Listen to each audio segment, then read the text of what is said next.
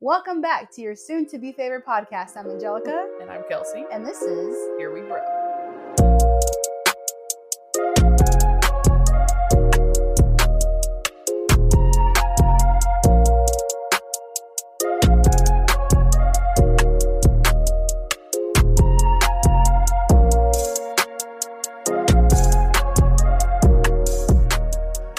Okay. Hey guys. What's up? How are you? It's episode 30! Woohoo! We have recorded 30 motherfucking episodes. Crazy. I feel like not so long ago, what episode were we on? Where we're like, I can't believe it's 25 maybe? Yeah. We're like, oh, almost to 30. No, it's 27, I think. I think it was 25, but we had 2 bonus episodes, so you were like, it's really 27. Oh, yeah. I think that's what you said. Yeah, and now we have 3 bonus episodes, so technically we're at 30. After this episode comes out, 33. Yeah. That's crazy. I can't believe it. But we're just going to keep on trucking. We got some things planned. So that'll be fun. Good things are coming. Good things are coming. Good things are coming. And the guest that we talked about will be on next week. We had to postpone a little bit, but we have a nice guest coming. And for a good reason. Yeah. Postponing. Yes. You'll find out next week. Yeah. Don't worry about it. Yeah. Forget about it. Yeah. I think your cup's probably in front of your face. Oh, and we're in the same club now. If you're watching on YouTube. You know, once we get sponsored by Stanley, I'm just going to have this like right here. You're not even going to see my face. It'll be good for the TikToks. It's just so big. I chuck it along everywhere. Yeah. It's our emotional support cup. No. Okay. Have you ever heard people say that? Like, girls just carry around cups for, like, emotional support? No. Yeah, like, they carry it everywhere with them because it's, like, their emotional support cup. I had to swap the straw out for mine, though, because the straw was too wide. It's like I was getting too much at once, so I swapped it out for a smaller straw. It was too girthy for me. Girthy's a good thing. It sure is. You heard it here first, folks. It sure is. Mm-hmm. Kelsey, it sure is. Yeah, I was thinking of it like a newscast. Angelica, you're right. It sure is. We're joined here with Kelsey Graham, and she says... Kelsey Graham. Kelsey Mees. She says... She maiden-named me. She used my maiden name. A lot of the people listening know me as Kelsey Graham, so it's fine. You're not a Means to me. You're a Kelsey Graham. When Anthony was working at my job, shout out to Anthony if you still listen, I noticed one day when he was like sending me something that my name in his phone was still Kelsey Graham. And by this point, I've been married for 5 years. I'm like, when's it going to be Kelsey Means? Is it Kelsey? It is Kelsey Means on social media, huh? Yeah. Yeah. That came out just... It's okay. You knew me longer as a Graham than you did as Means. I did. You haven't been a Means longer than you've been a Graham, so... Yeah. Or even with you. Like I was saying. But yeah. You said you had some small talk for today? So my job does this really cool thing for Christmas where... where they give you money? That. And... So we do like a white elephant type thing. Mm-hmm.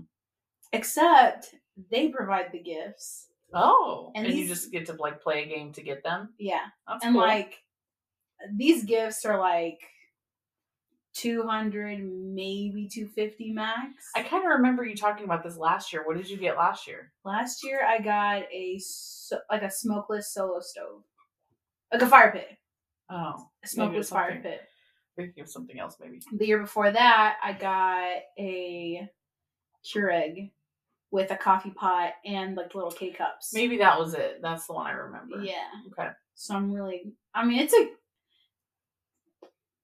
Yeah. Shout out to my job. When is that going to be? Tomorrow. Oh, ooh. That's tomorrow. That's something to look forward to. Yeah, and like there are some, obviously everyone's different, like their likes and wants and everything. Yeah. But there's always like 2 to 3 gifts that are constantly being stolen, like AirPods, tablets, like these gift cards to like Menards, Lowe's, Home Depot that the guys would want. But yeah, like wonder who like decides what gifts are added, like bought. The higher ups, and then like my boss asked us like, hey, like what do you guys suggest? Mm-hmm. I suggested like the Dyson hair stuff. Oh. But that's like $500. Yeah, but it has to be unisex, doesn't it? No. Oh. Isn't it amongst men and women? Yeah, so we'll just trade. I don't know. Yeah, that's true. There's like luggage sets, like what's it called? Like the pan sets, like the huge pots and pan sets. There's like stuff to go camping. There's like some guy stuff too, but yeah, you kind of just whatever trade it out until you get what you want. Yeah, that's usually how. Like last year, I actually got like this toolkit, like this carpentry toolkit. Yeah, and I was like, the fuck am I supposed to do with this? Like, I don't even understand. And this guy, he must have like, I would never go up to people and be like, ooh, like what you got, like whatever. I was gonna take the L. And then this guy, he must have seen me and he was like, hey, I already have like a fire pit at home. Yeah, I'll trade you. And I was like, don't do that at pity. And he was like, no, that looks really cool. He's like, no, I really want this. he goes, no, like I do woodwork. Like I think that would be interesting. And I was like, are you sure? Yeah. Are you sure? And he's like, yeah, it's fine. And I'm like, okay. Yeah. But yeah. So I'm excited. Cool. Well, so like for my immediate family, well, I don't know if you would consider it immediate family, but like my parents and my dad's mom and sister, so my aunt and my grandma, for our Christmas this year, I suggested that for the kids, all of the adults draw a kid to buy for. Oh, cute. That way it can be like more personalized, a little bit more expensive. And then like, we're not each buying for 5 kids. Yeah. Plus our own children and our own family.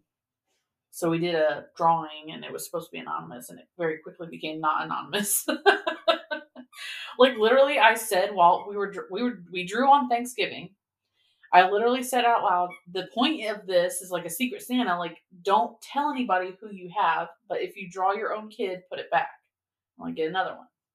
Cause like if I drew cash, like I don't want to buy, I'm already buying for cash. That would be pointless. So I say that, and then my mom draws first, draws it, looks at it, and she gives me a look like she wants me to know that she got cash. I'm like, God damn it, Mom. I literally said out loud, God damn it, Mom, why are you giving me a look? I just said it's supposed to be anonymous. Like, and then, so in our like family group chat, everybody did their drawings, whatever. In our family group chat, we were supposed to be like sending wish lists for the kids so that the person who drew them knew what to give them. I was going to ask if you guys did that. Yeah, and we did it wrong. We should have made a personalized list of things that we were not personally planning on buying for our children so that we didn't have to like make sure that the other person wasn't buying it. And like if they weren't buying it, we were getting it or whatever. It got really convoluted. And then in the group chat, hold on a second. You guys just made something so simple, it was so complicated. Yes, very. I'm going to tell you what it said. Hold on. I said, I think next year we're going to have to pick what we're buying for our own kids first and then share the rest of the list with everyone else. And my mom goes, or we just let the cat out of the bag and let each other know what we are buying or have already bought. I said, that's fine for this year, but next year it will be more fun if we keep it under wraps. I don't know about y'all, but I still enjoy the Christmas magic, surprises, etc. And my grandma goes, who blabbed? Like as if everyone knows who, whatever. And I said, no one blabbed, but I did use process of elimination to figure out what everybody has. Because there's only 5 kids, right? 2 of them are for my sister. I know who I have, and I know who my mom has. And I know that everyone can't have their own kids. So it was really easy to figure out with process of elimination. But next year, if my mom doesn't tell me who she has, then it wouldn't be as easy. Huh. So it's your mom's fault. Yes. Thanks, Mom. Running Christmas magic. That reminds me. All the adults. After we did that in our family, she goes to my grandma. She's like, Grandma, what'd you get? And Grandma looks at her dead in her eyes, goes, you tell me and I'll tell you. And it was like a funny moment. Yeah. Well, Kathy really thought my grandma was going to tell her. Yeah. So then we planned. Which reminds me. What? Apparently my grandpa got me. And he like pulls me to the side. He's like, hey, I got you. And I'm not going to go to the store. Yeah. So he's like, let's be realistic here. He was like, how about you go and buy what you want, and then I'll just reimburse you, and then we'll pretend like it's a secret. I'm like, perfect. Yeah. Give it to him, let him wrap it. You open it and be like, oh my God! What? Wow, you're such a good gift giver! This is exactly my taste. But yeah, we also decided to do a white elephant amongst the adults, so that it's just drawing one kid and then bringing one gift like for amongst the adults. Everyone. Yeah. Oh, that's fun. So that'll be fun. I actually saw an ad for a gift that I sent to my sister, and I'm like, for the white elephant, and it was a puzzle, a 1,000-piece puzzle, and it was 100 dogs on like acres of land, and they were all taking a shit. Oh, so you guys are doing like... No, we're not. But some people do the gag gifts for white elephant. Yeah. And I was joking that I would do that for like the white elephant as a gag gift. And she was like, you should do it. And I'm like, no. Because I wouldn't want to be the only one bringing a gag gift. At my last job, my gift, like the gift we settled... My gift. The gift we all settled with. The gift that keeps on giving. Like, literally, we had just finished, like, everyone, that was it. That's the end of the game. I got a Yeti. My first Yeti. Oh, yeah. And I was so excited. And this bitch... stole it from me. No, she started crying about it. Oh, I remember this story. She got a notebook. It was like 300 prompt notebook or journal or something. That's really cool. Yes, but she was, like, crying about it. Yeah. Like, she really wanted the Yeti, and she cried to the person who purchased the Yeti. Oh, my God. And she was crying, bitching about it. And then he literally comes up to me and, what was her name? Andrea or something? Ace something. Mm-hmm. I can say this now. You're a bitch, and I didn't like you. She made you switch? She didn't. He was like, hey, Andrea's really she's really upset. She really wanted the Yeti. Could you please just, like, trade her? No, see, even if I was that guy, I would be like, you're acting crazy over a gift you can go buy yourself. Like, it's not like... And it wasn't like a full-size Yeti. It's not like it... Like, it was a cup. It's not like it was a brand new car. I should have said something like, oh, really? You should just go buy her another one then. Yeah. But no, I'm a fucking fawner and a people pleaser. And so I was like, with her. Okay. And I was so excited. I was like, oh my God, my first Yeti. Mm-hmm. Like, that's so cool. Have you never had a Yeti since? Yeah.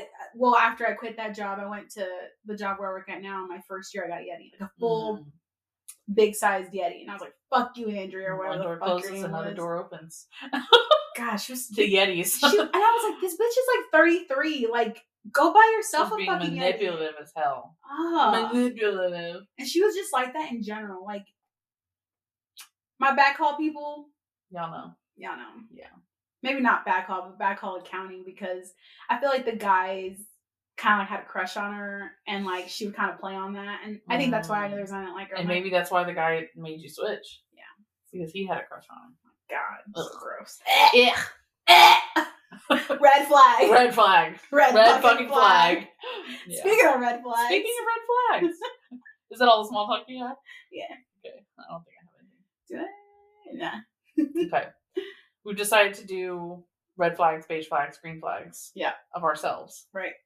We put a prompt up, but we didn't get very many responses. No, y'all suck. Yeah, I'm going to need y'all to be more active on Instagram. But in their defense, we posted it like 5 hours ago, so we didn't give them a lot of time.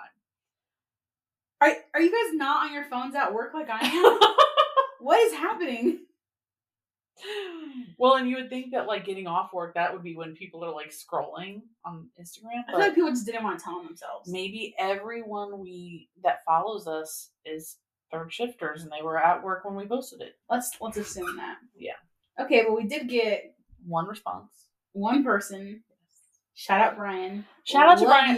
Shout out to Brian for more than one reason, because he's been a big help this last week in figuring some stuff out. And thank you. That's all I got to say about that. You'll see next week. All right, as we pull up. Nope, just pop my mic off. Okay, let's see what Brian said. All right, so he says that a red flag.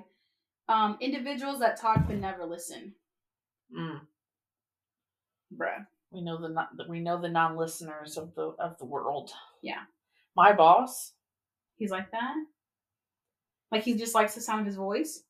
Not really more the talking, but not the not listening part. Like, literally, I was just talking to somebody else at work about this today. Like, it frustrates me to my core when I'm trying to tell him something important, and I can tell he's barely listening to me, and then later it'll come up that he never heard what I said. Or I'll be telling him something, and it's like, not in a rude way, but like he's trying to hurry the conversation and like, oh yeah, that's fine. Yep. Yeah, that's cool. Oh no. And I'm like, no, but you need to hear the rest of this. Like, this is not just a one and done situation. Like, but it's like he wants the fast and quick answer to everything. So annoying. Is he busy? I mean, a little. Like, he does kind of run the company, but Kelsey, cut him some slack. No, he can. The last time he wasn't listening to me, he was on his phone. So no slack is given. Do you want to give your red flags? Sure. Okay. Oh, we're gonna do red flag. Yeah. Okay. Yeah. I have mine. If you don't have Go ahead. You do yours first. Okay. Well, speaking about talking and not listening, one of my red flags. I've gotten better at this. Mm-hmm. My red flag, similar to this, is like wanting someone to hurry up and shut up. Hurry up and shut up so I can say what I have to say, because I think what I have to say is much more important than what you have to say. But, Kelsey, don't take this the wrong way. Okay. I think by starting this podcast and seeing that you're one of those people that, like, interrupts me, then I'm just like, you know what? It's okay. Like, just let it go. Okay, so I'm the same way, and we've talked about this before. For me, it's not that I feel like I need to say something more important. It's actually common with people who have ADHD that I've already predicted what you're going to say, and I've already predicted your point. That's not fair, though. You don't know what I'm going to say. But normally I do, and especially my husband, I know what you're saying. I know your point. You drive me crazy. You're dragging it out, and I just want you to stop so I can say the next part that I need to say. But wow. So I guess that's my red flag too. I think that's your red flag. Yeah, interrupting. But for the record, when we started this podcast, she just interrupted me right now. I did. When we started this podcast, I told Angelica multiple times. We had multiple conversations about this where I said, I need you to interrupt me back. And that kind of makes me think that there's this video going around recently that was like, there's two different types of people when it comes to conversations. There's people that believe you, like, it's like passing a ball back and forth where I hand you the ball and then you continue to talk. And then you hand it back to me and I continue to talk. But then there's people who just toss the ball, like, I'll grab it from you and then you grab it from me and we're just, whenever we need to pick it up. Mm-hmm. And I feel like that's how our conversations are a lot. And I've heard other podcasts that are like that. And that's kind of how I prefer, rather than it be like finishing a thought and then you pick it up. You know what I'm saying? I have noticed, don't take this the wrong way. Okay. Sometimes when I'm listening back, though, you, like, cut me off, and then I end up not saying what I was going to say. But in the moment, I don't think about it. Yeah. I just move on to the next thought. Yeah. But then as I'm listening back, I'm like, oh, I was going to say this. So I was going to say... It's fine. Sorry, I'll work on that. I'll work on my red flags. Another red flag that I have, and I've realized this, is that if we're in a relationship, I want you to be healthily obsessed with me, because I will be obsessed with you too. Mm-hmm. Like, I will support you, and biggest fan, cheerleader. Like, anything you do, mm-hmm. I'm fucking there for you. Like, I will. Wow. Like, yeah. I will try to push you to be your best. Like, I will literally hold your hand while you pee. Like, whatever you want me to do, I'll do it. They're going to need a hand. Their own.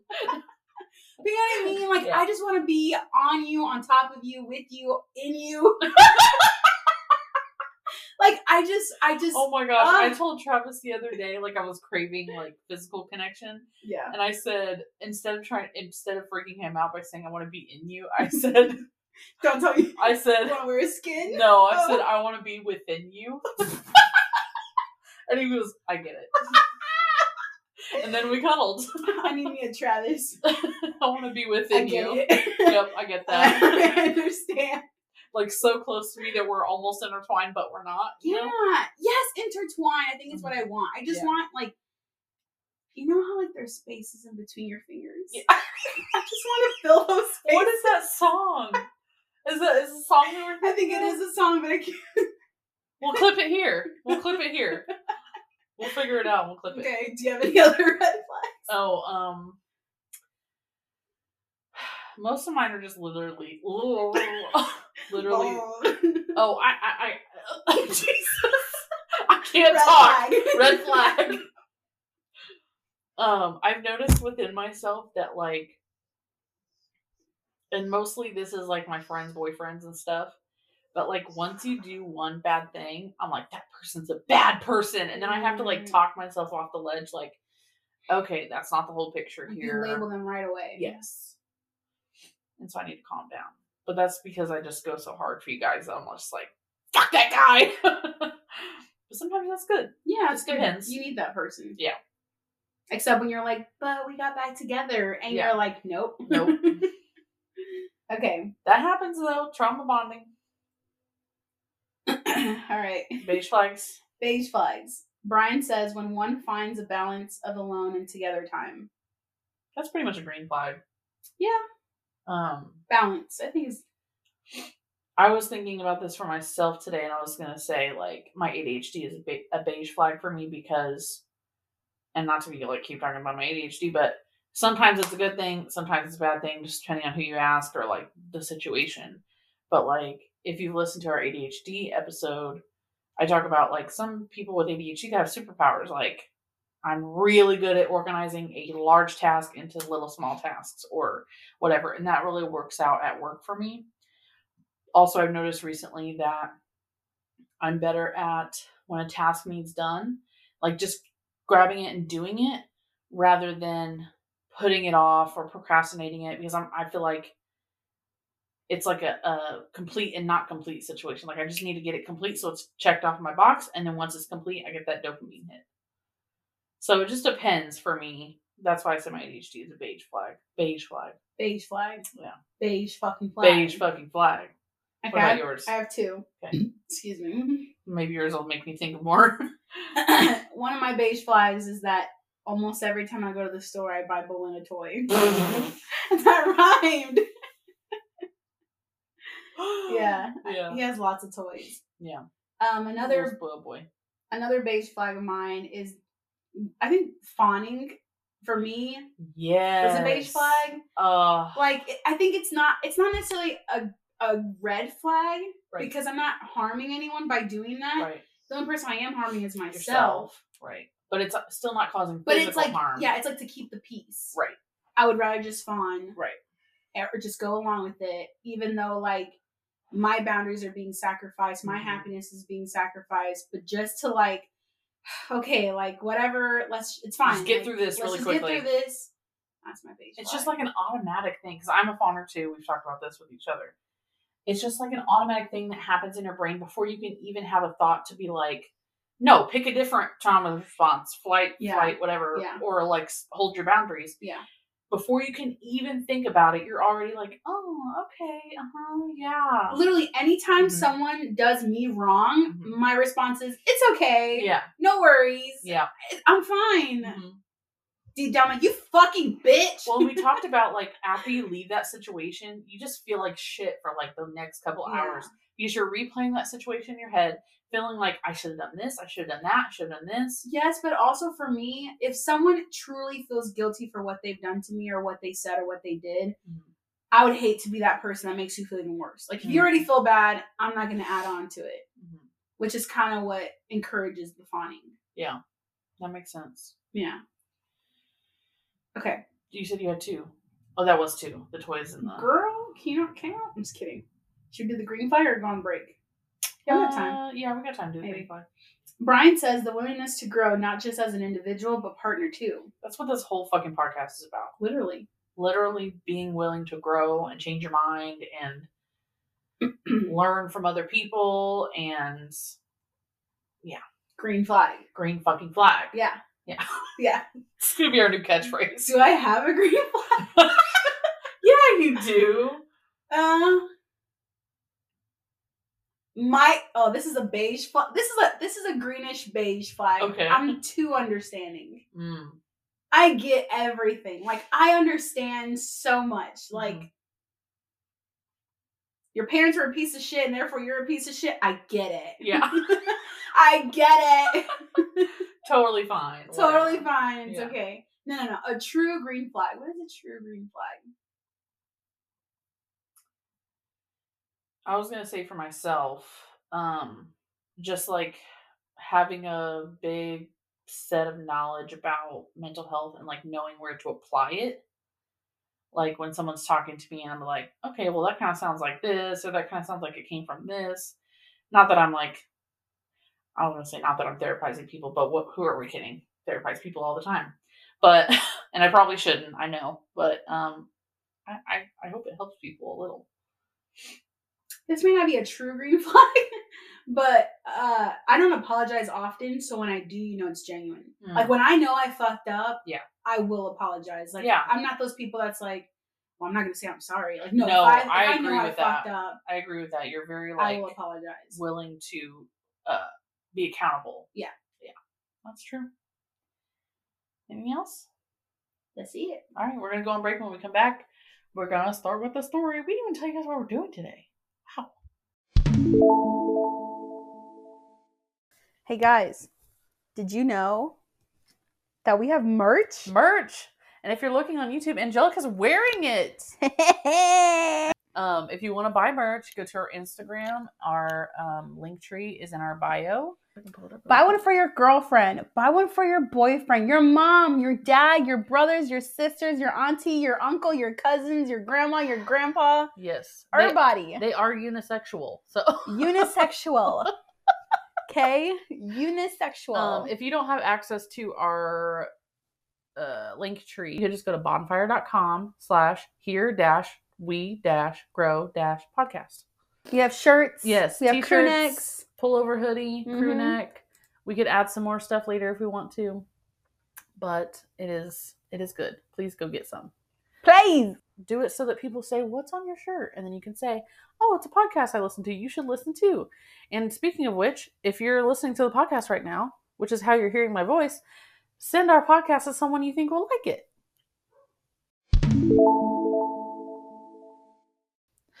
Something we didn't tell you that we're doing today is another Mysteries and True Crime episode. And the only reason we're doing 2 back-to-back is because on last episode, if you missed it, we got the whole second story cut off, basically. And the reason for that is because I've looked over here again, like, is it plugged in? I got up to fix something on the camera while we were recording, and I stepped on the microphone cord, which barely unplugged it from the laptop. And from then on out, for like 40 minutes, there was no audio. And I think what happened was it was just enough unplugged that it wasn't recording, but not so much that the laptop audio was then going to pick up the audio. Because it did, like, if I unplugged the mics altogether, the laptop would have picked up the audio and we would have still had a little bit of audio. So we're doing another true crime episode today. Not the same one we planned as last week, because this one's way better. Maybe we'll cover that one another time. But we are covering the Murdaugh Murders. Dun, dun, dun. If you haven't heard about the Murdaugh Murders, there's a Netflix docuseries about it. It's really, really good. Really well put together. Highly recommend going to watch it. Even after you hear the story from us, because there's a lot of body cam footage. And it's good, yeah. A lot of like visual video of the property and like all kinds of stuff that you would really want the visuals on. So many interviews of everyone involved. Yes. Lots of interviews. Yeah. And we'll talk about some of those interviews today. Okay, so let's jump into it. So this story actually starts all the way back in 2015. We're going to start off with a kid named Stephen Smith. He was a 19-year-old boy who lived in the same town as the Murdaugh family. And one night he was fatally struck by a vehicle 15 miles from the Murdaugh home. Oh, that's where you're starting. I was like, I can't remember Stephen, but now I remember Stephen. I wanted to do like the full timeline from start to finish. Yeah. So he was found dead on July 8th, 2015, and it was originally ruled a hit and run by the investigators until the Murdaugh case came up, and then it was opened back up. He was found in the middle of the street, like literally on the line, like the the middle of the street, like double line, and he had blunt force trauma to the back of the head. And so it did appear, oh, and his car was 3 miles down the road with a gas cap hanging off of it, like as if he like was gonna go try to get gas or whatever. So what's weird about that is that he was in the middle of the road. Normally, if you get hit by a car, you're not going to land directly in the middle of the road. You're going to land like off to the side of the road or like kind of in the road, not really smack dab in the middle of the road. And you can actually look up photos of when they did like a spray paint box around where he was at when he was found. And it's literally smack dab in the middle of the road. Like it looked like it was set up to look like a hit and run. And when they started investigating, they originally thought, okay, maybe this isn't a hit and run. Maybe like, because there's no other like evidence that it was a vehicle. Like, there's a part in here. There was a part that said, like, from the investigators, there were no like tire skid marks. There was no like broken pieces from the car or and there he had no other bruises or broken bones. He only had the back of the head trauma. So it's like this very specific spot on his head where he was hit, that's very unlikely for it to be a car or even a truck. So they ended up doing an autopsy, and they still ended up in the end ruling it a hit and run. But after that, after some time passed, there were rumors floating around that Buster, the oldest child, which we'll talk about all the family members soon, but the oldest Murdaugh was actually involved with this kid, that they had a gay relationship that was like under wraps because the kid was out, but they were saying that Buster was like in a relationship with him, but he wasn't out. There was other rumors saying that they saw Buster and his friends driving around that night, and that maybe he got into an argument with the kid and hit him with a baseball bat or something like that. What's weird is that the day before this happened, he was at his mom's house. His mom and his dad lived separately. He was at his mom's house, and he told his mom that he was going on a fishing trip, a deep sea fishing trip. And what was odd was that he said he was taking the trip with a prominent person, but would never say who it was. And the Murdaugh family, they're prominent people in this town. And again, we'll talk about that in a minute. So a man found him. He called 911 at 3:59 a.m. So he was hit the night before and like wasn't found until 3:59 a.m., almost 4 a.m. Officers were dispatched to the scene and found Stephen deceased in the roadway, blood pooling around his head. Highway patrol agents noted that there was none of the evidence you might typically find at the scene of a vehicle accident. They saw no debris in the roadway, skid marks, or injuries consistent with someone being struck head-on by a car. What they did see was a large wound by Stephen's head. It was so significant that the incident report notes, after checking the body, it appears that the victim had been shot. So the wound actually looked like a gunshot to investigators, but then when the autopsy came out, they were like, no, this is just blunt force trauma. Wow. That's how hard. That's how hard he was hit in that specific part of his head. I think it's so crazy how like there's literally no evidence to signal or anything that this is a car accident. Yet they're gonna rule that because what would you rather have in this town? A hit and run, accidental death, or someone murdering this totally someone? Random murder. Yeah, and it still to this day appears totally random. So not long after Stephen's body was found, officers discovered his car as well. It was pulled over on the side of the road nearly 3 miles away with the gas cap hanging off.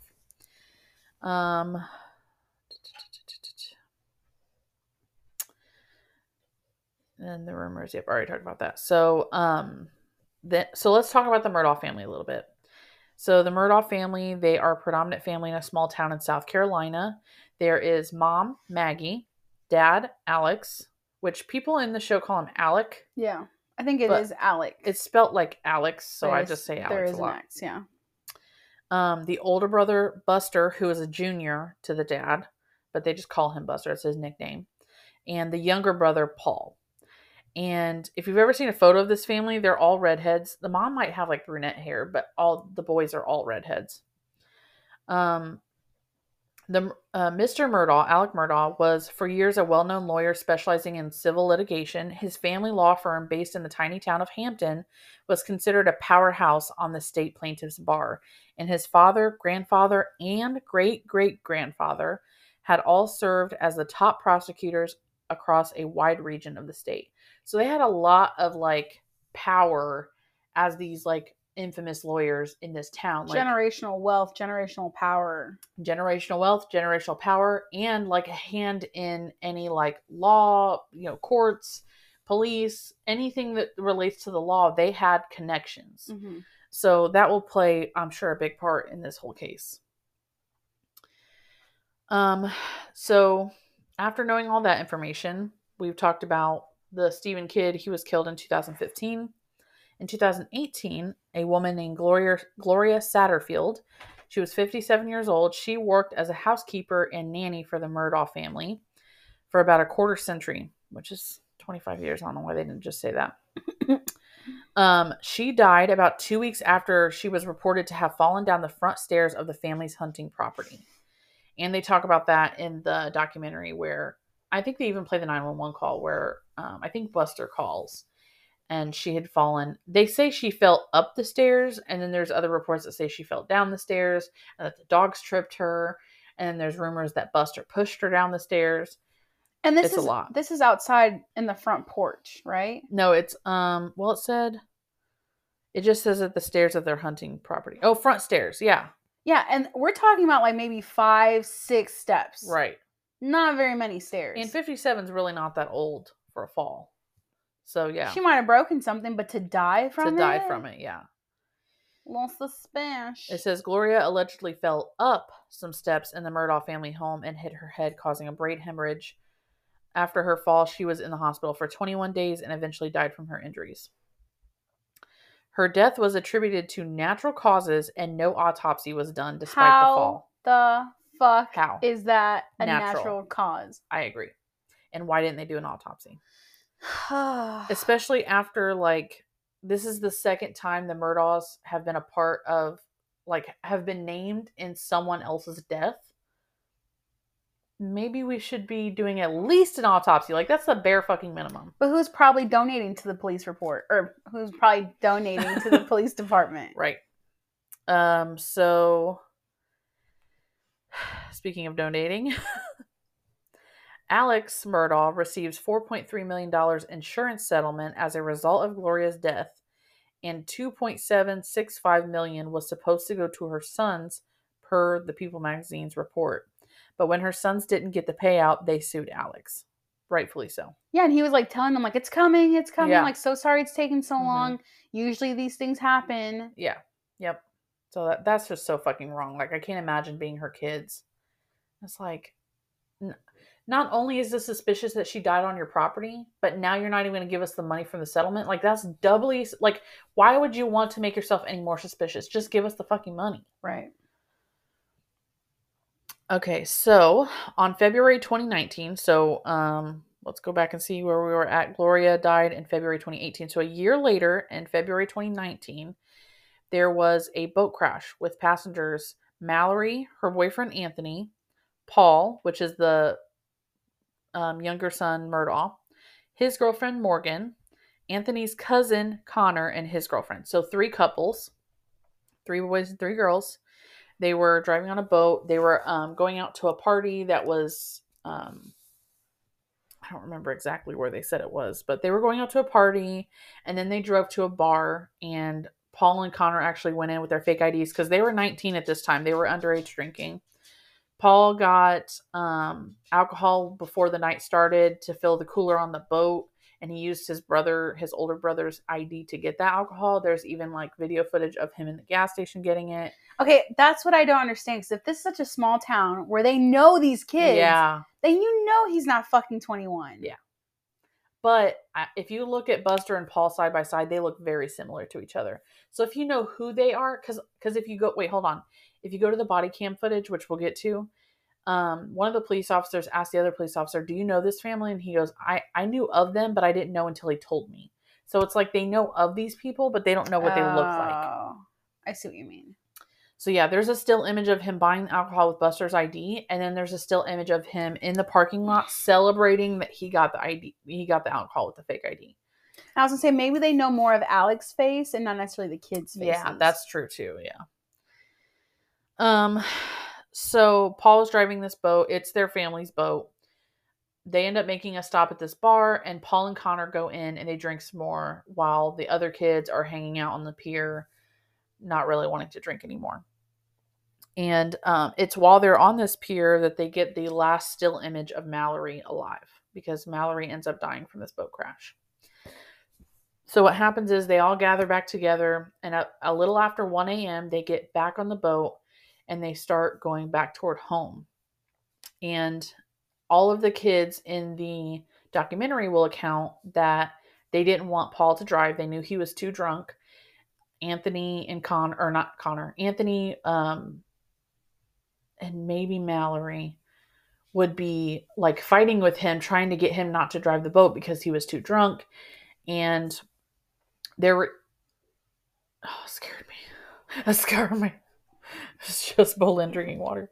He's still going. Yeah. Okay. According to Miley, some of the group started arguing with Paul after she says he started driving in circles and acting drunk. Miley told investigators Anthony asked Paul to let him out at a nearby dock, but Paul refused. So they were trying to get off the boat knowing that something bad was going to happen. Morgan would later testify that Paul kept leaving the wheel to fight with her and said Mallory was scared. Investigators would later note that the onboard Garmin GPS showed that the speed of the boat had increased. At about 2:20 a.m., the boat crashed into the Archers Creek Bridge. Mallory was ejected from the boat into the dark water. Connor called 911 and begged for help, and you can hear that 911 call in the documentary. First responders immediately began searching for Mallory. The passengers were transported to the hospital, except for Mallory's boyfriend, Anthony, who wanted to stay behind. Oh my God. Sorry. His recollection of that night and how he almost blames himself. Oh. He truly loved her so everything much. Anthony says in the whole documentary, I'm like, oh, this poor guy. Poor dude. Connor was treated for a broken jaw, and Morgan's hand was badly injured. According to hospital staff, Paul was uncooperative. Medical staff drew Paul's blood several hours after the crash, and his blood alcohol content was 0.24. 3 times over the legal limit, hours after the boat crash. How fucking drunk was he? This part really gets me. Hospital staff also told investigators that they observed Paul's father, Alex Murdaugh, going from room to room attempting to speak with the other survivors. And they said in the documentary that this was because they were trying to convince the other survivors that they had their story wrong and that Connor was actually driving the boat to get his son off from this crime. My God. A security guard also reported that he overheard him on the phone saying, "She's gone, don't worry." What the fuck? So Paul murder. Oh, yep. Well, got that right. You heard it here first, folks. Paul Murdaugh was indicted and charged with 3 felony counts of boating under the influence, including causing the death of Mallory Beach and seriously injuring 2 other passengers. That's so scary, though. What? That is honestly very terrifying. That she just got ejected out of the boat and she drowned. And they couldn't even find her. Yeah. Did they ever find her? I don't remember. A week later. It took a week to find her. Dude. Can you imagine how Anthony was feeling, his boyfriend? Her boyfriend? That crushes my soul. I mean, her family, parents, yeah. But that's just scary. 1 second you're there. And 1 second you're not. You're just gone. And then you're dying alone in the dark water. And it was February, so it was probably a little bit cold. She never came up. So, she might have died on impact and then, sunk to the bottom. Yeah. I don't know. I don't think they ever said. Awful. Let's see. Paul pleaded not guilty to all 3 charges and was out on bond awaiting trial. Okay, so now he's out in the real world and he's just awaiting trial. A month after the boat crash, Mallory's family filed a wrongful suit wrongful death suit against the members of the Murdaugh family. In 2021, the passenger Connor Cook, who they tried to frame, also filed a lawsuit against Alex Murdaugh, pictured with his family. I don't know why it says picture with his family. He claims that Murdaugh had tried to frame him as the driver of the boat, which he did. And there are multiple accounts of that. So then we get to the meat and potatoes, the biggest event in this whole story. One of the most confusing parts of the whole story, but there is another more confusing part that we'll get to. On June 7th, 2021, so this is 2.5 years later, Alex Murdaugh called 911 and reported that his wife and son were shot. Police arrived to the dog kennels on the property to find Paul and Maggie shot to death. Alex was on the scene with his own shotgun and truck. He claims he arrived home from his mother's house and found them already shot dead.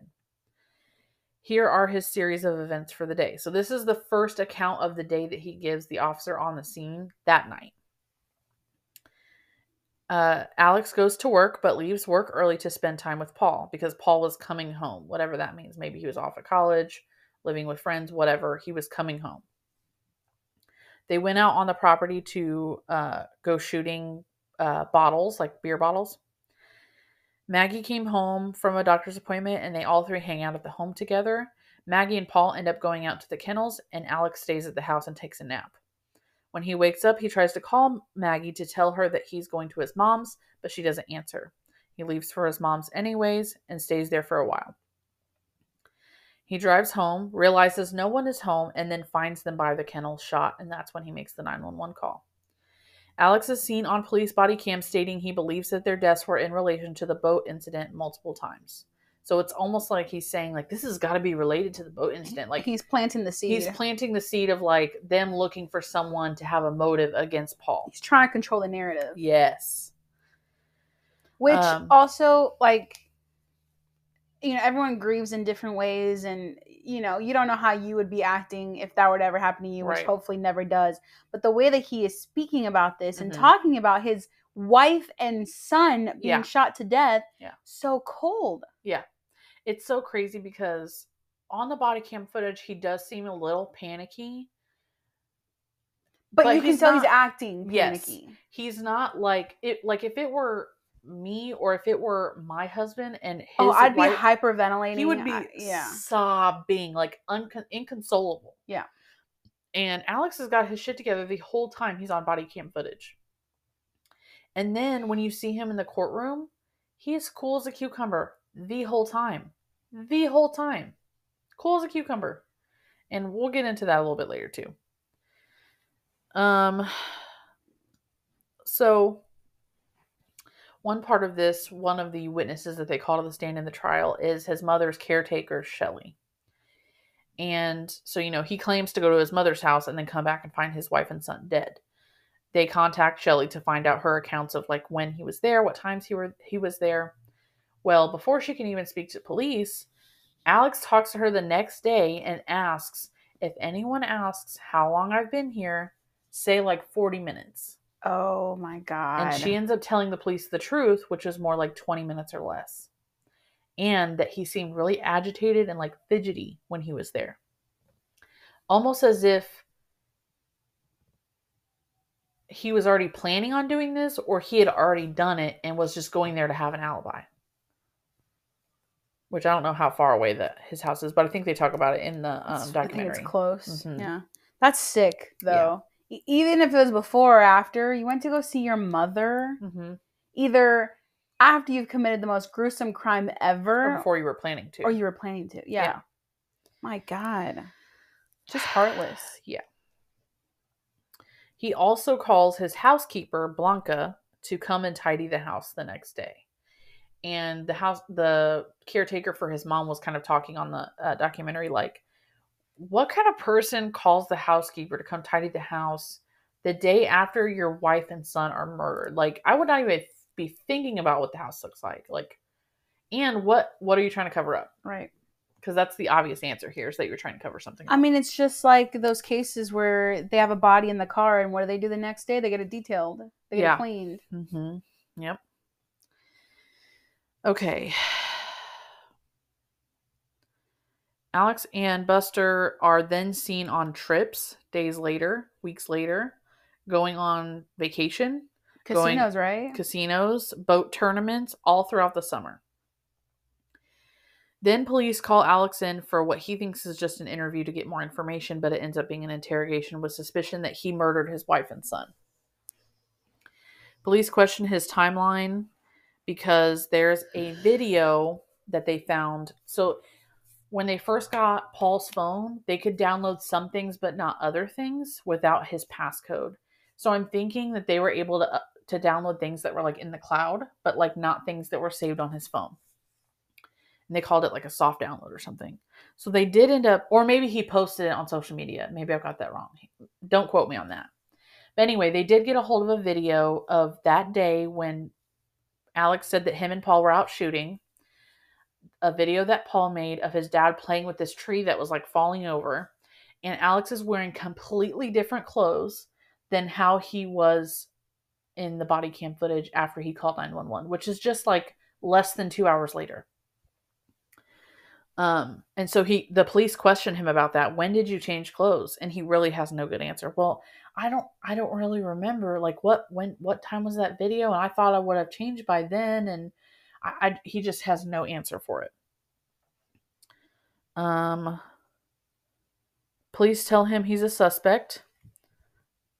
And they basically ask him like straight up, like, did you kill your wife? Did you kill your son? And he's like, no, like just that clean and clear. No. So then on September 13th, 2021, which is just a few months after their deaths, so not a lot of time has passed, Alex appears to have tried to kill himself and failed. This is the most confusing part of the storyline that there is, and it's because Alex changes his mind or changes his story multiple times. But basically how I understand it is he calls who they call Cousin Eddie.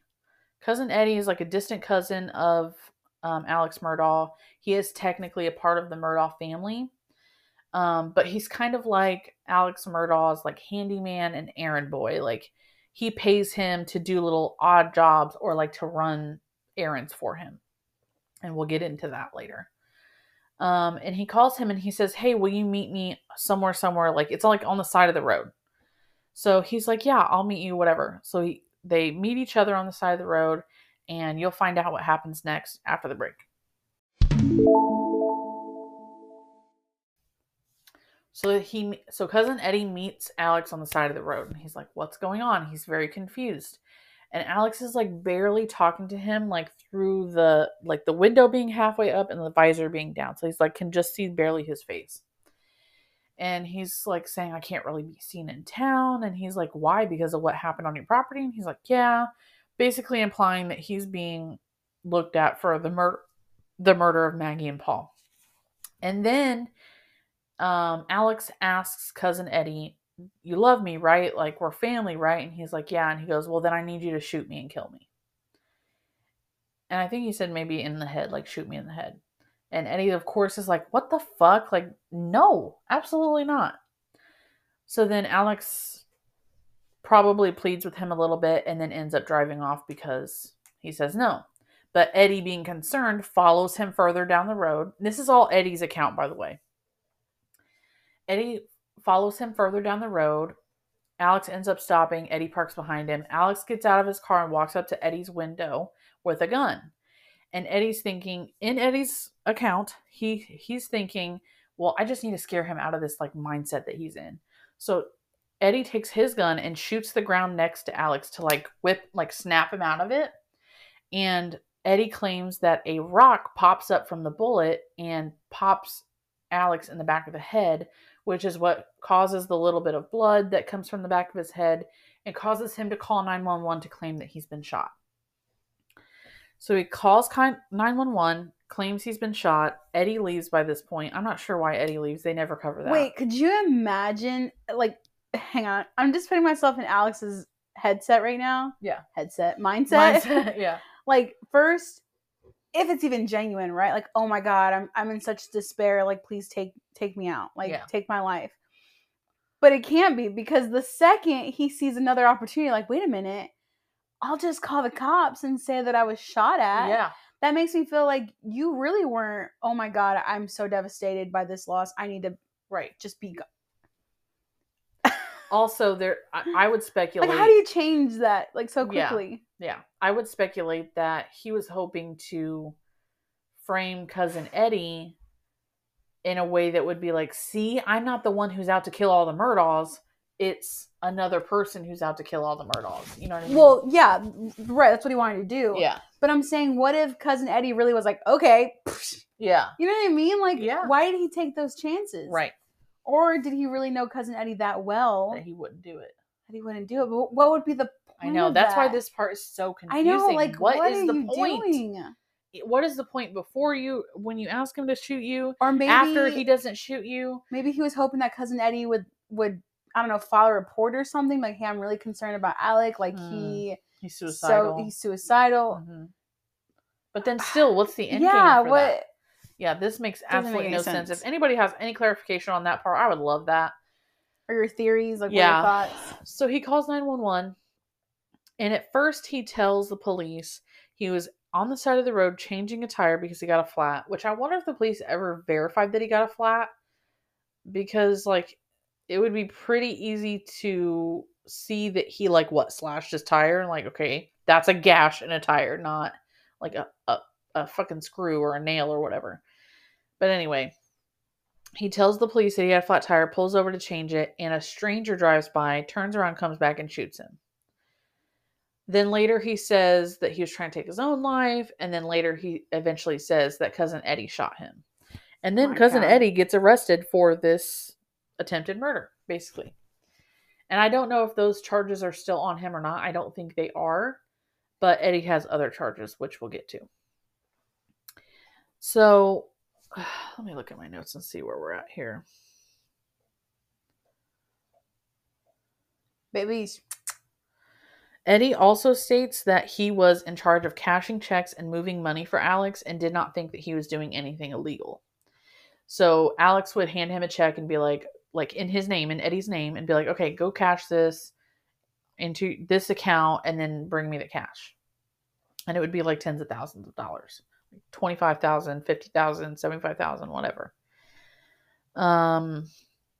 Eddie claims that he tried to stop running these errands for Alex, but that Alex then threatened a family member of his. Something that really threw a loop through the case is that there was a check for $24,719 made out to Eddie 10 days before the murder. So it appeared to be murder for hire. Mm-hmm. Even though, like Eddie said, this is what he did all the time, was cash checks for Alec. So realistically, he probably went cashed the $24,000 and then brought it back to Alec.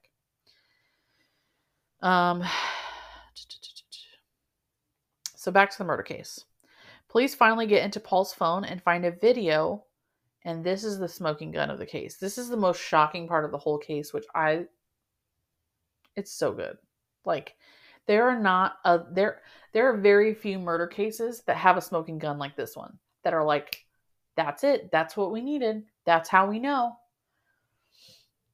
So I guess the police couldn't get into Paul's phone until they got a passcode, and that's when they were finally able to get this video off of his phone. Paul was keeping his best friend's dog in the kennels on the property. They had like probably 10 kennels on each side, so like say 20 kennels. And I guess his friend was like out of town, so Paul was keeping the dog on the property. Paul starts recording a video of the dog and to like send to his friend to like show him something.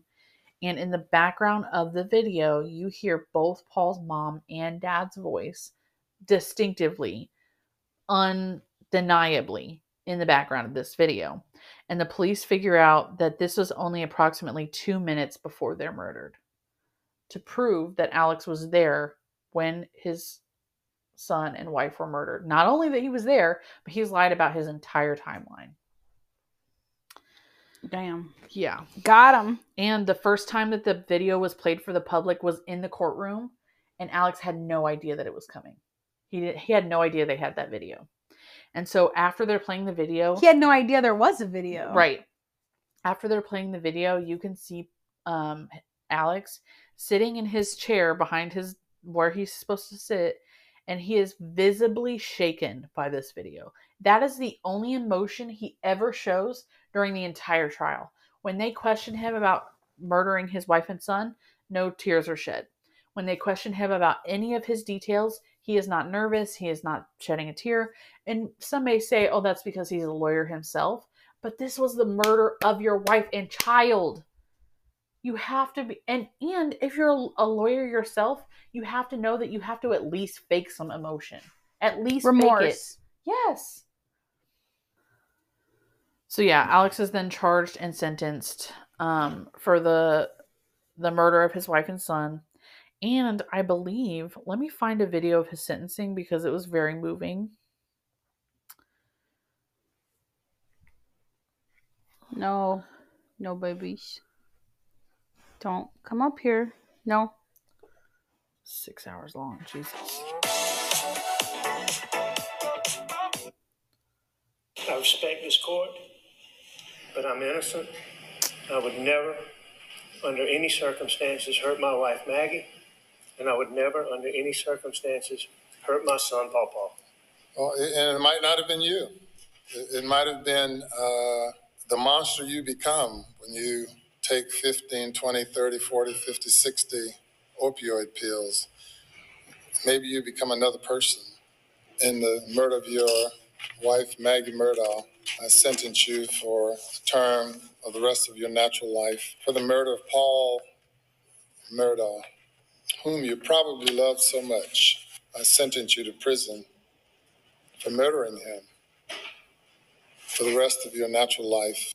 I respect this court. In this video, he shows absolutely no emotion.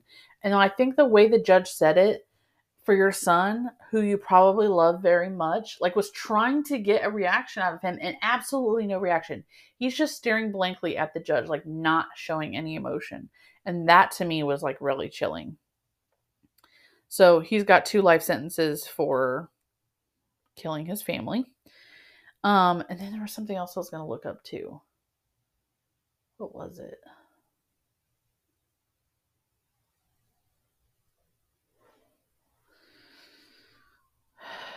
I was going to see if there were like a list of theories as to what is happening.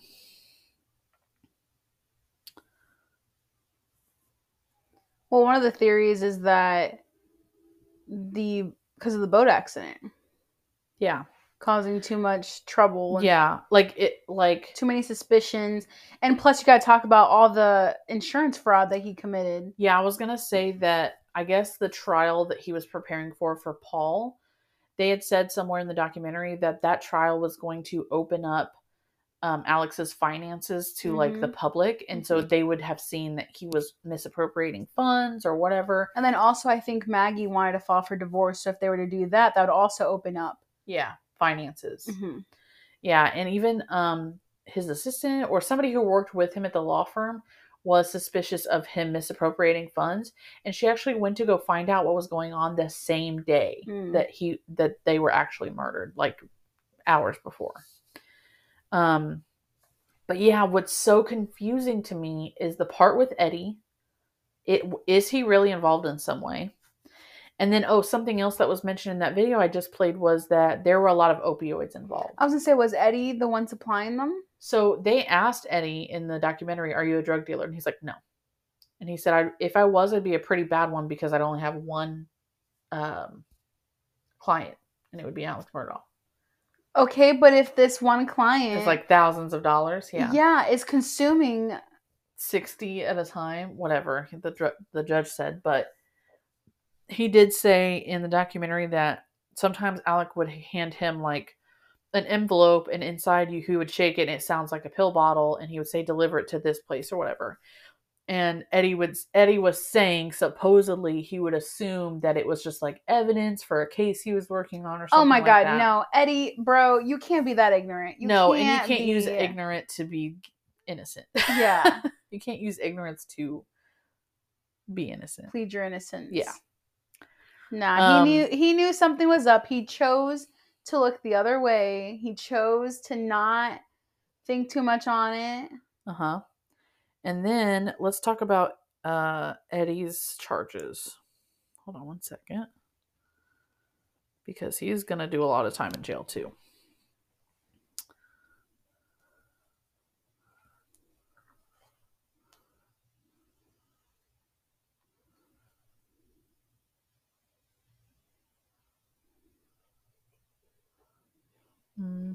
Hold on.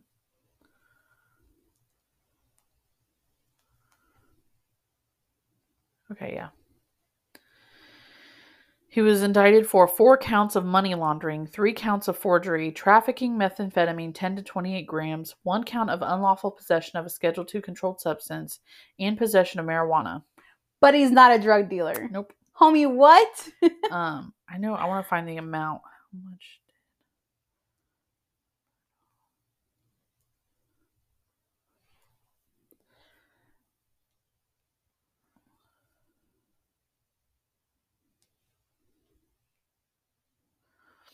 Okay, so Alex Murdaugh and a bank employee allegedly defrauded his personal injury clients and laundered more than $7 million of funds.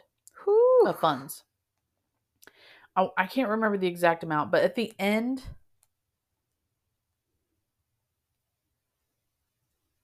yeah. At the end of the documentary, there's like the title screens where it's like giving you more information at the end, like just written out. And I believe it says, and you don't quote me on this, but I believe it says that the laundering that Cousin Eddie is charged with, what he did between him and Alex, was worth like $4 million in its own. So this dude is like a professional money launderer. A professional crime, well, I wouldn't even say a professional crime cover-upper because he was not good at any of it. He wasn't good at covering up Paul's crimes because people knew what the fuck he was doing at the hospital. He wasn't good at covering up his wife and son's death. He wasn't good at covering up whatever happened between him and Eddie. Like, he's not good at covering up anything. He's really sloppy. He really is. Oh, and I bet that cup's right in front of your face. In court, when he's giving his own testimony, which his lawyer specifically asked him not to do. And as a lawyer, he should know that. He did it anyway. It was horrible. He really, like, what's the word? Like, he shot himself in the foot being on the stand. He could not answer the questions the way he needed to answer them. And then once he's found that his timeline is wrong and that he was lying, they asked him why he lied about it, and his answer was, "Oh, what a tangled web we weave." What? That basically just confirms that you're a habitual liar. Yeah. That you know you're a habitual liar and that you're not going to do anything about it. Basically. And there's just so many lies to keep up with at this point, and you're confusing yourself. And I guess it makes sense if it's been confirmed that he really was on drugs, especially like large amounts of opiates, I guess it could make sense that the whole Eddie situation was so confusing. Like maybe he was being very irrational and trying to cover up something with something else. And that just made sense to his high mind at the time. And then later to find out that none of it makes sense. And I wonder now, like when he went to the hospital after the supposed gunshot wound, if they like did a tox screen on him. Maybe not. But he couldn't get his story straight, so maybe they would. And I don't know. He's being looked at for murder, so maybe they should have. What are your thoughts on Buster? Do you think he knew? Oh, Buster. That's a whole nother thing. Before we get into theories, I had a coworker that went to a wedding in North Carolina, and Buster was at that wedding. Wow. It was before his dad had been sentenced and everything. Oh, wow. Like, everything had already happened. Like, his brother had already passed. His mother had already passed. Yeah. But yeah, like, he was there. And he said that he didn't know who he was. But there was a lot of murmurs about him. Like, people kept looking at him, kept talking about him. I would not have invited him to my wedding because of the murmurs. Like, you would take the spotlight. Yeah. And so finally he, like, asked around. And that's when he's like, oh, that's who that is. Wow. And he just said that he just got really drunk and, like, sloppy drunk, made a scene, and then he left early or something like that. 6 degrees of Kevin Bacon. Crazy. Do you know what that means? 6 degrees Kevin Bacon? Something about like people in proximity. I don't know. Yeah, like it's this theory that everyone is at least 6 degrees from Kevin Bacon. So like, say you know a friend who was in an acting class and they know someone in the acting class that was in a movie with this person and that person was in a movie with this person, and then it leads back to Kevin Bacon. That's why I said that, because we know somebody who knew somebody who invited Buster to their wedding. Yeah, I think he was like the groom's best friend or something like that. Wow. Yeah. And my coworker went because it was his wife's cousin that was getting married. Uh-huh. So yeah. Wow. Very close. Very close. Maybe not even 6 degrees, like 4 maybe. Yeah. So as far as Buster goes, I mean, I don't think he knew what was going to happen. I think it's hard to like, or it might be easier to accept that it wasn't your own dad. mm-hmm. Like, I'm sure he wanted to believe that so bad. Yeah. And then, but after it happened, him and his dad were going out and partying and yeah. Like, how can you do that or be okay with your dad wanting to do that? Knowing he's a suspect in this case. Well, he didn't know he was a suspect until they got back. Oh. Because that's when he sat down with the police and the police were okay, but even then, don't you have a brain? Wouldn't you be suspicious? Yeah. Like, you believe your dad that much? Yeah. Maybe his dad's just he's a lawyer. He's a very convincing person in his home, at least. But even then, like, okay, as a dad who's grieving the loss of his wife and son, why would you be doing that? No, I wouldn't. Same thing for Buster. That's like, bro, what are you doing? The biggest fucking red flag in this whole thing is that they went on fucking vacation. I mean, I guess it's like, oh, they would have wanted us to live our lives. They would have wanted us to like... No, but I still wouldn't, out of respect. They were murdered and at that point have no idea how it happened. Murdered in cold blood. Yeah. So you take a vacation? One thing I was going to mention was how they were murdered. So they go over this extensively in the documentary, so you really should watch this. They have like virtual playouts of how it happened. But basically the person, probably the dad, who shot them, finds Paul in the feed room, which is like a closet-sized room off the kennels, shoots him in the abdomen with a shotgun. Like, it's one of the shotguns that you can only put 2 bullets in. Shoots him in the abdomen with a shotgun, leaves the feed room thinking he shot him down, but Paul stumbles out of the feed room. The person turns around, shoots Paul again with the shotgun in the head, blows his brains out. Oh my God. Could you imagine? Paul saw who his Paul killer was. Looking at his dad. Yeah. And being so confused and scared and terrified. And then lights out that quickly. Wow. Or even Alex having the balls to watch his son stumble out of that room with a gunshot that he inflicted. And then just cold, man. A different gun, a rifle, was then used on Maggie. So they theorized that the killer either planned... I don't know. My theory is that the killer didn't know that Maggie was still out there. And Maggie came around the corner wondering what's going on. And because they had already used the 2 bullets from the shotgun, they had to pick up a different gun to then shoot Maggie. And neither of the murder weapons were ever found. But they have a whole like clubhouse on the property full of guns, like hundreds of guns. Rifles, shotguns, snipers, machine guns, everything. And I believe in the first season of the documentary, there's drone footage of the Murdaughs removing all the guns from the property. Yeah. Which is super fucking suspicious, especially because they never found the murder weapon. So why are you removing all your guns from the property? Right. But yeah, that part about how they believe they were actually shot, like all the logistics of it, was really interesting. And then when they found Paul was laying on his back and his phone was on his abdomen, like it was placed there. And Alex claims that... On his abdomen where he was shot? Yeah. Like on his chest or on his abdomen, like right in the center, like just facing up, like someone placed it there. Mm-hmm. And the police found that really suspicious. And Alex later said that after he found Paul, he grabbed his phone thinking he was going to do something with it and then changed his mind and put it back down. obviously a lie. Like, very obviously a lie. He picked up his phone probably to see if he had any evidence of what happened in there, or if like he was recording or on a phone call or whatever, and then put it back down. But when the cops first got there, they actually theorized, okay, what if this was a murder-suicide? What if Paul was trying to kill his mom and his dad and then kill himself? Which would not have lined up with the way that the guns were used.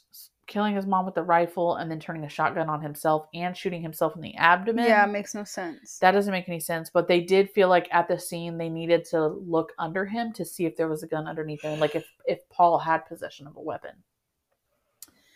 Ooh, excuse me. But yeah, the whole case, like you could just go over it 100 times. And I'm sure the investigators and the prosecutor that was on this case, many sleepless nights, right, trying to figure this shit out. Because one thing that you can credit Alex Murdaugh for is that he made this shit as fucking confusing as possible. And I'm sure that worked in his favor for a while. Mm-hmm. Because it was a tangled web that he weaved and we had to untangle it. Or not we, but investigators had to untangle it. Yeah. Insane. So, going back to Stephen, the first case, the first murder victim, because it wasn't a car accident, they think that Buster did it. The public thinks. His friends, or maybe a secret was going to come out, or they saw him with him. Obviously, these are just theories, but right. There's other rumors about another person that might have killed him too. Well, I was going to say one of the theories, or one of the reasons why people think Buster went along with it, was because his dad helped that situation go away. Kind of covered his ass. Oh, because dad covered Buster in the first situation. He's going to cover dad. Right. Which, that's totally different things. You covered me killing, maybe even accidentally killing a classmate, covered up Paul accidentally killing a classmate, but then you kill my mother and brother? That's very different. Well, maybe he thinks if I don't, he's going to kill me next. So I have to act like everything's fine. That's true too. He could just be compliant. Yeah. Yeah, and then I feel like another puzzle piece is the housekeeper that died. Like, oh yeah. What the fuck happened to that? Well, and the other theory was that it was Buster, so there goes 2 for Buster. And you know what's so crazy is like this whole thing, he laundered so much money. That just goes to show you how money hungry he was. Yeah. I can't even imagine myself being that money hungry. And I think maybe it's because like he never came from nothing. Like he was always a part of a wealthy family. Their property has its own name, Moselle. It's on its own road called Moselle Road. Like it's acres and acres and acres and acres of property that were probably passed down to him from grandfather. And it's like he never had to struggle to even be able to appreciate the money he was laundering. Right. Yeah, that's weird. Why is he looking at the closet? I was gonna say, I bet he's not even like a good lawyer, or like compared to like his father and grandfather. Yeah. He just went like the lazy route. You know what I mean? Like he's like, oh, I'm not great at getting cases, so I'm gonna launder a bunch of money. Right. And like sell drugs and shit. Right. Maybe. Yeah, maybe. It's terrible. So terrible. And what's another terrible thing is the housekeeper, she describes Maggie, the mom, as being this just like such a nice lady, very like lighthearted and kind, and just so kind to her, even as like the housekeeper and the nanny, like kind of like the maid of the family, like really treated her like family. So it's just so sad that like she didn't really have any part in all this mess and she ends up dead. Like she didn't even do anything wrong. It was all the boys doing. Mm-hmm. She's just trying to hold her family together and do the best she can. And boom, she's dead in an instant. It's so crazy. Sorry, my allergies are acting up. Not fair. I thought you were crying. No, my allergies are acting up. Kelsey. It's so sad. I mean, it is sad. It is sad, but my allergies are just acting up all of a sudden. But, anyways, it's called Murdaugh Murders on Netflix. Go check it out. There's a ton of coverage on it. You can watch the whole court case. I think it's like 6 hours long. Like, there's a lot. But we'd like to keep doing true crime stories. If you guys want to hear them, let us know. We're not going to do them back to back like this ever again. We just did it because we had to make other plans and we got cut off last week. So, but hopefully audio problems will be in the past here soon. Do you want to go ahead and sign off, you think? Yeah. Okay. All right, guys. That's been the Murdaugh Murders. Thank you so much for joining us and listening. Go check out our new merch. We have new merch. Share, like, subscribe, comment. Tell us what kind of merch you want. If you want different merch, you let us know. We can make anything happen. Yeah. Okay, thanks. All right, bye. bye.